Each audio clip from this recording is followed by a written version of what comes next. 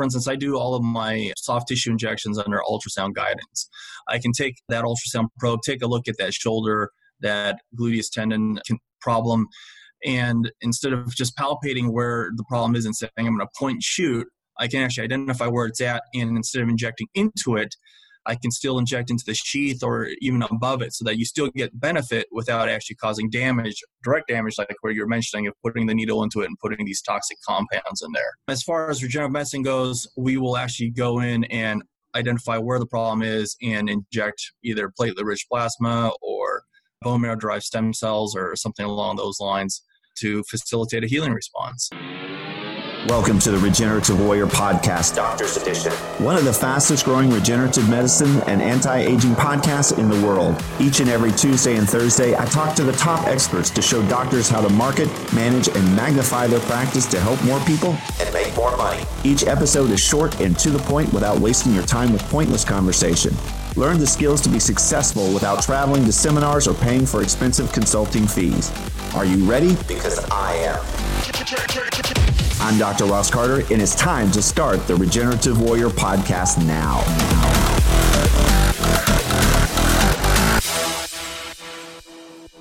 Two things before we get started. The views expressed by our guests are not necessarily those of Dr. Carter or this podcast. One of our podcast partners has just announced special pricing for our listeners. Wharton's Jelly Allograft for $475 per cc.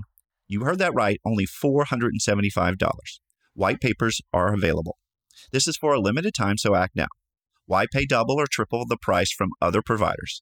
To learn more or to order, text your name and the word JELLY, Jelly, to 561-962-1231. Write that down. It's 561-962-1231. On with the show. Welcome to the Regenerative Warrior Podcast. My name is Dr. Ross Carter, and I have a special guest today. If you would, introduce yourself, please. Hey, I'm George Chang Chen. I am a physiatrist, interventional pain management. I have a few practices, but my big interest is in regenerative medicine. I have a practice down in Newport Beach where we do musculoskeletal and orthopedic regenerative medicine.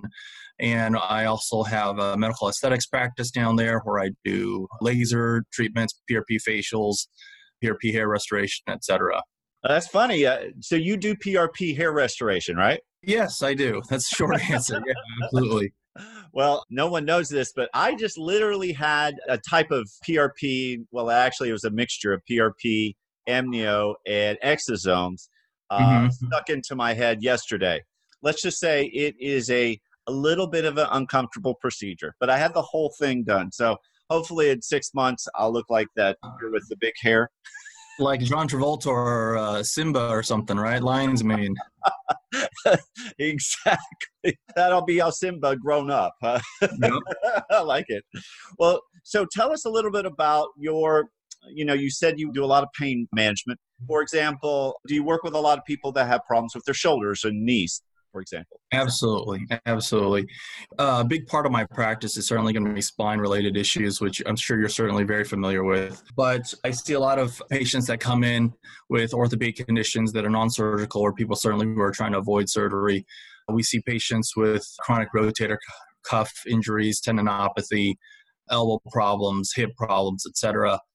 And I don't know if you're familiar, you probably are actually, but the current treatment guidelines and paradigms for these conditions is certainly leaves a lot of room on the table for improvement, if you will.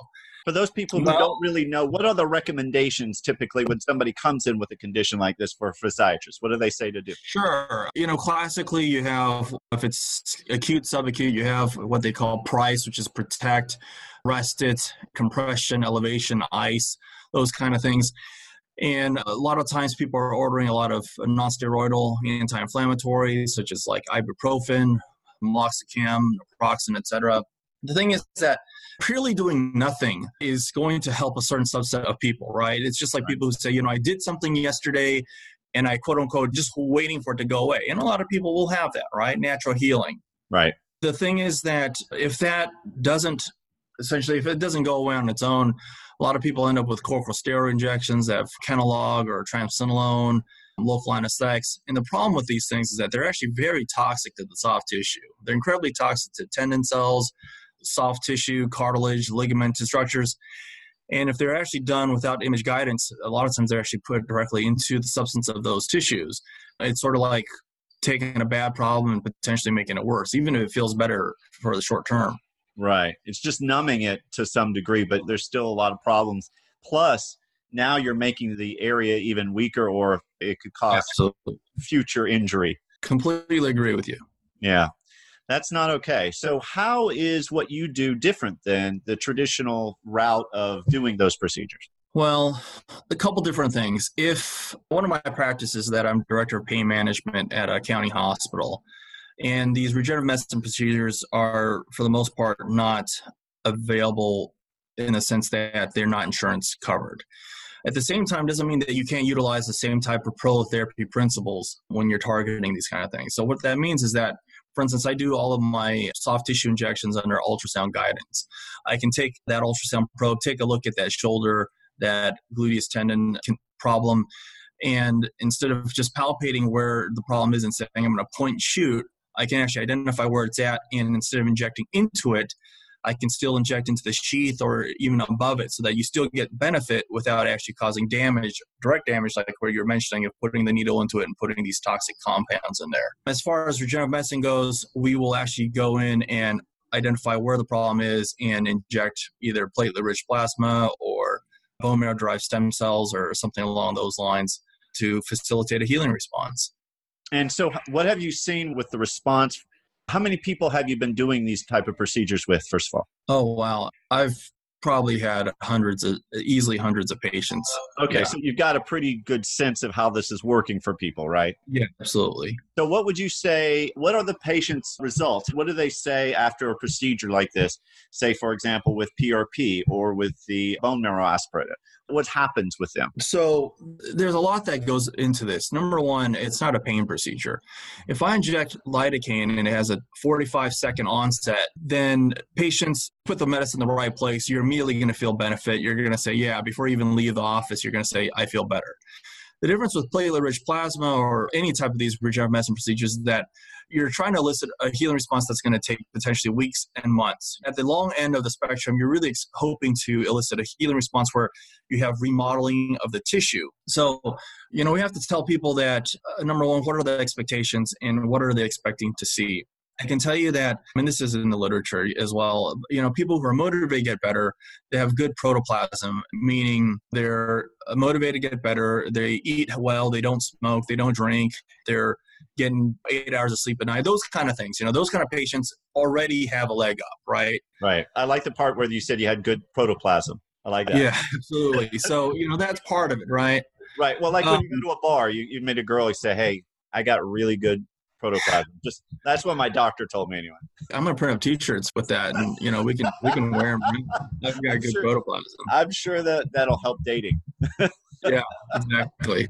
So anyhow, that's part of it in setting the right expectations, and then accurately having the right diagnosis. Right? If all you have, like that old saying, right? If you give a man a hammer, everything looks like a nail. Right? And the truth is that none of this, it's regenerative medicine has a great role, and I'm really happy that it's there now, but it's not magic, it's not pixie dust, and some people are out there offering it like, I'm going to cure everything under the sun, and it doesn't really work like that. And I also really try to avoid using the word cure, which, it's nice when the patient says it, but I like to tell them that, I'm not Jesus. I'm going to try my best. But anyways, I'm just saying, I'm not trying to make miracles, although sometimes it feels like that.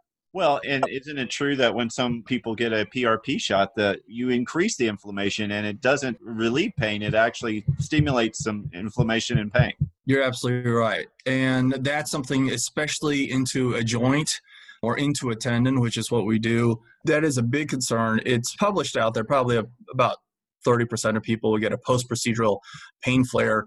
That's worse when you have a lot of white blood cells in your PRP kit. And it's so frequent and so common that I just tell people to expect it. And if they don't get it, that's okay. But if they do, don't get too alarmed. Yeah, patient expectation is one of the most difficult things in this field, isn't it? Absolutely. Absolutely. So when everything does go well and you do a procedure, tell me about results and what you've seen. Wow. So I have this patient who has come back a number of times now. She was referred by a pain doctor over in Arizona, 70-some-odd-year-old, formerly incredibly active female. She was someone who said she would routinely ride 100-mile rides, like they're called century rides. She did that. She said she played high-level tennis. She would go hiking through the mountains, and she did all these things. And she said, I know I'm 70 some odd years old, but you can't keep me down until I got these injuries. And she was referred to me by someone who came to one of my courses that I teach on regenerative medicine. And she had a moderate gluteus medius tendinopathy on one side with partial fraying of the tendon at the insertion site.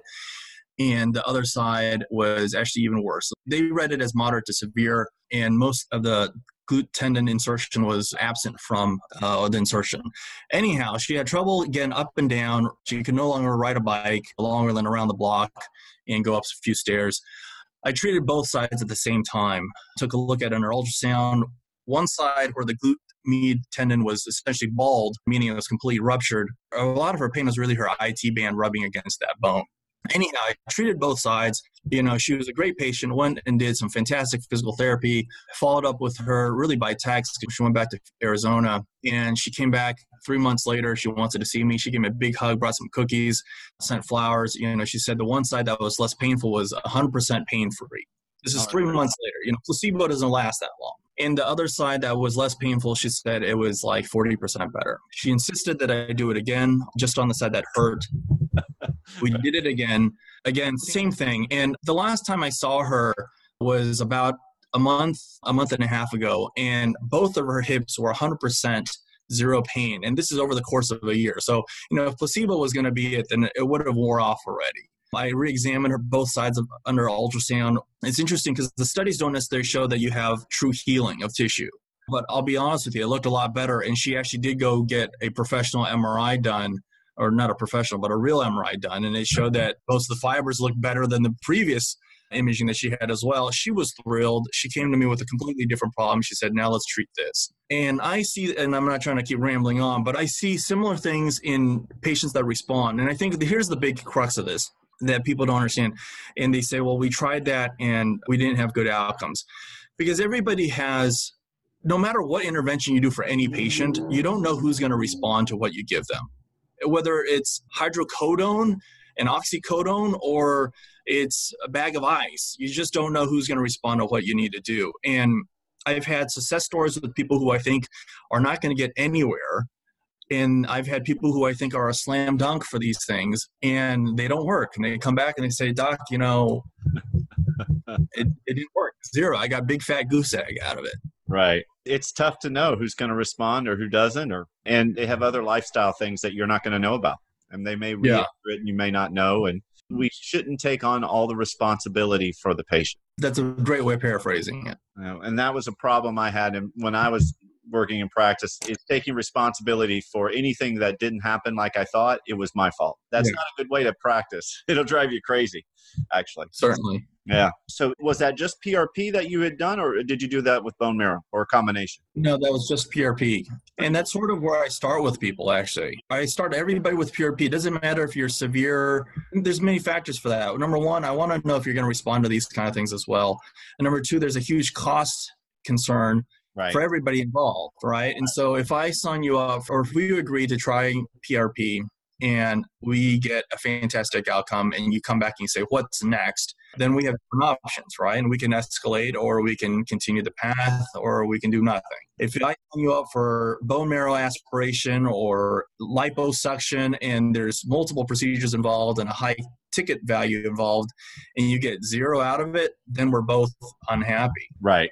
Sorry for the interruption again. To find out more about this speaker, become a speaker on our show, have Dr. Carter present at your event or podcast, learn more about coaching, consulting, tissue allografts, exosomes, supplements, legal help, or how to create $1 million business card and dominate your area, we're here to help you. Just text your name and any question to 561-962-1231. Write that down. That's 561-962-1231. Or go to our website at drrosscarter.com to learn more. Don't forget about our current $475 Warden's Jelly special. On with the show. Yeah, PRP is a great entry into this industry. It's a fairly low-cost procedure and doesn't have any real side effects or negative parts that really go with it, except maybe a little exaggerated inflammation sometimes. But I think it's a wonderful procedure. Now, tell me about the PRP that you do. There are different types of PRP out there.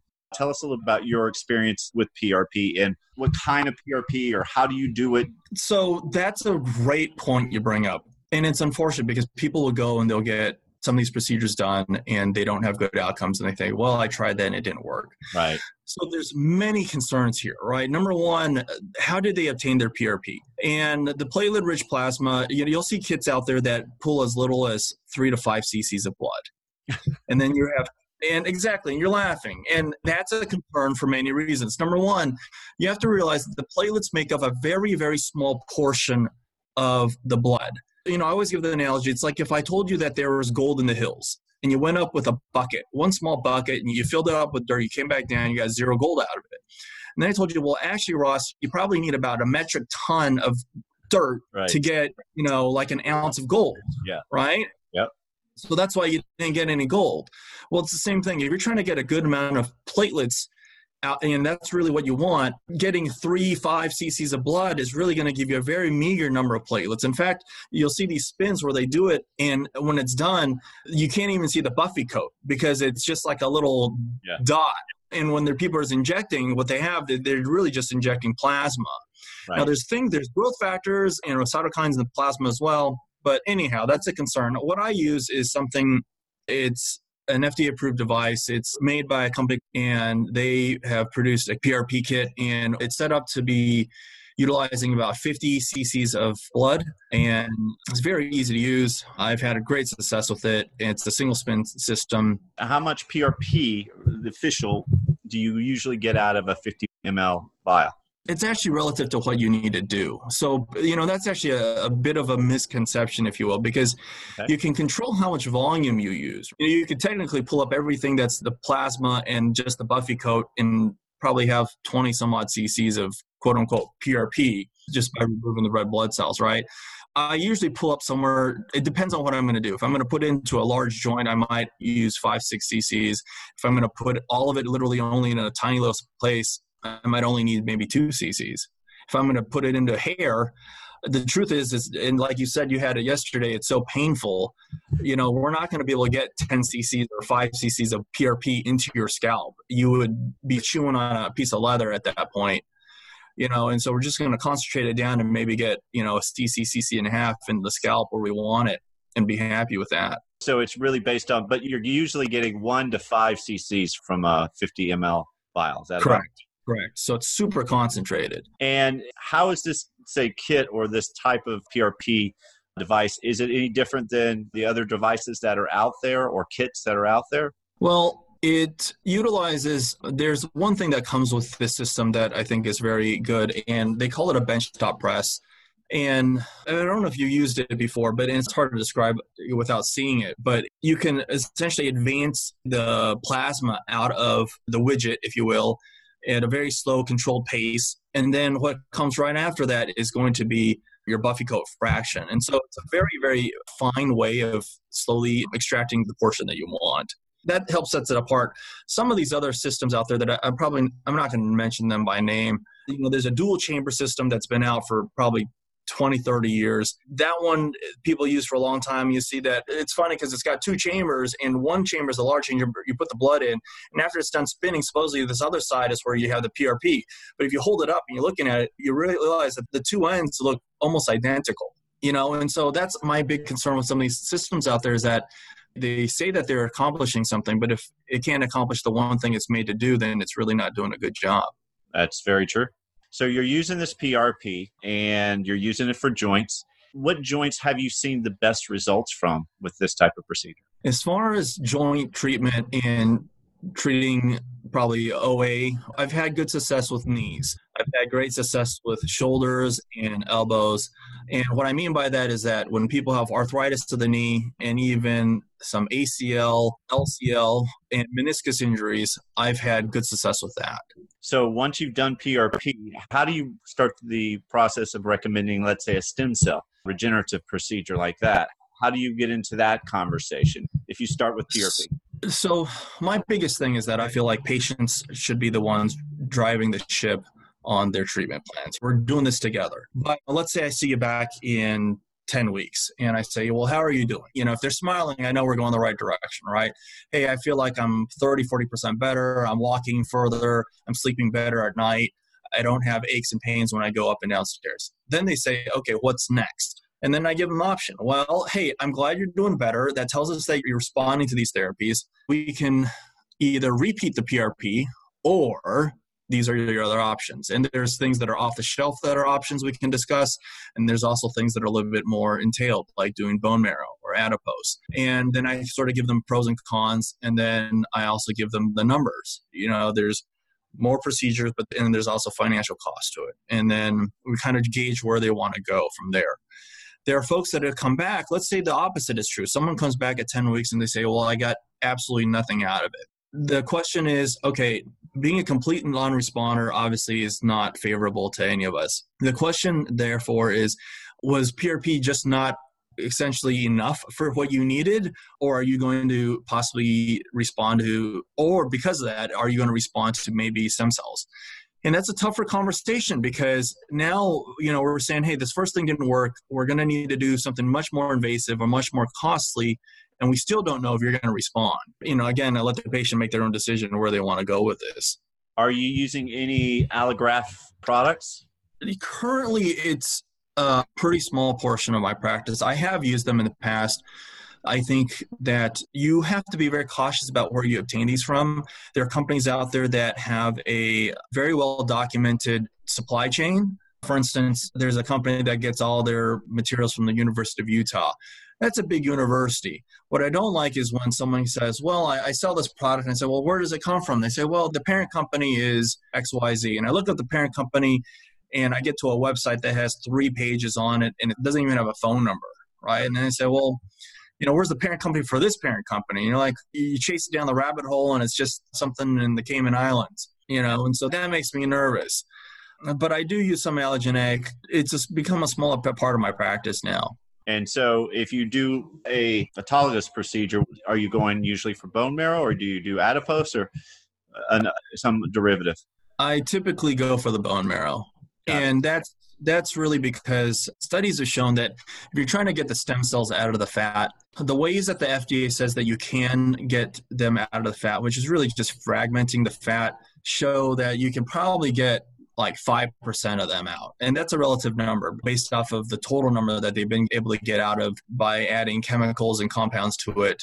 Meaning, if you add like collagenase to break down the collagen and you spend a lot of work getting out the stem cells, sure, you can get a nice yield, but those types of procedures have been, or those types of modalities have been essentially banned by the FDA. Right. And so all you can really do is just fragment the fat and then try to pull it out.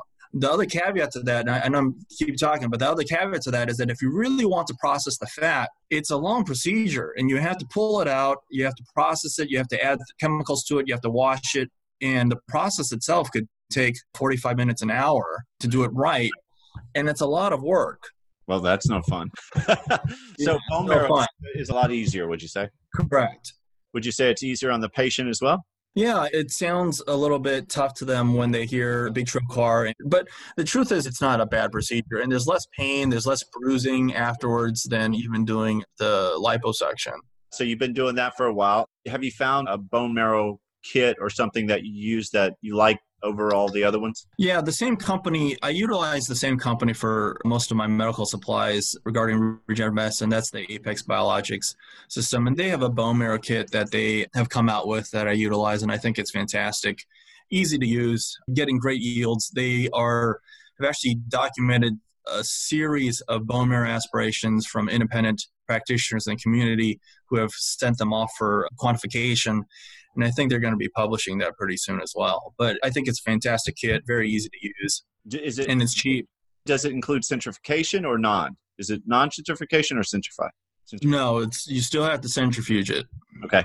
There are kits out there that purportedly, it's really like taking a bone marrow aspiration, like testing for cancer or something along those lines. It's just a bone marrow biopsy kit. There's a question of whether or not they're really getting as good of yield as what we do when we obtain bone marrow aspiration. And use centrifugation. I got you. Correct. Excellent. And you've had great results with the bone marrow so far?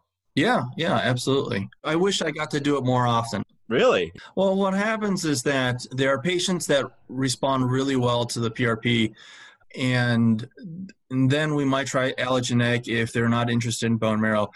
What happens, I think, with the bone marrow for me is that cost becomes a little bit of concern for people, and we've adjusted that.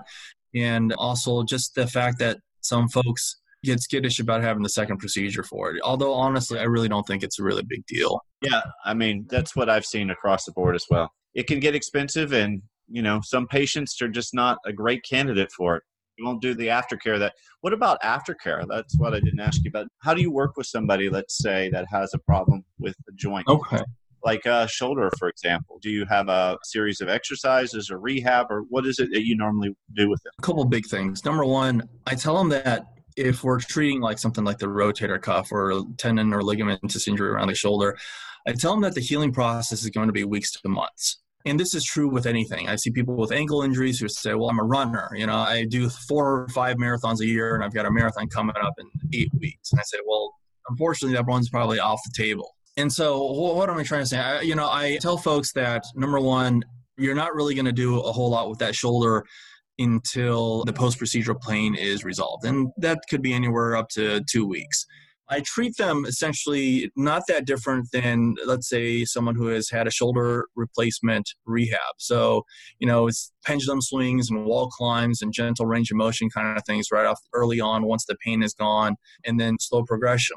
Typically, what I tell them is that for them to direct their own rehab is going to be very challenging. You and I things might make perfect sense and we might be able to sort of direct our own rehab. But what I tell essentially all the patients do is to go find a high quality physical therapist or high quality chiropractor and someone who's really going to spend one-on-one time with them, not one of these cookie cutter places where, they spend 5 minutes with you and hand you a list of paper full of exercise and send you home. So anyways, I tell them find a high quality physical therapist, chiropractor, someone to work with them one-on-one, and expect that, rehab can take up to 12 weeks at least. They've had their problem for quite a while and they can't expect it to go away overnight, which they Correct.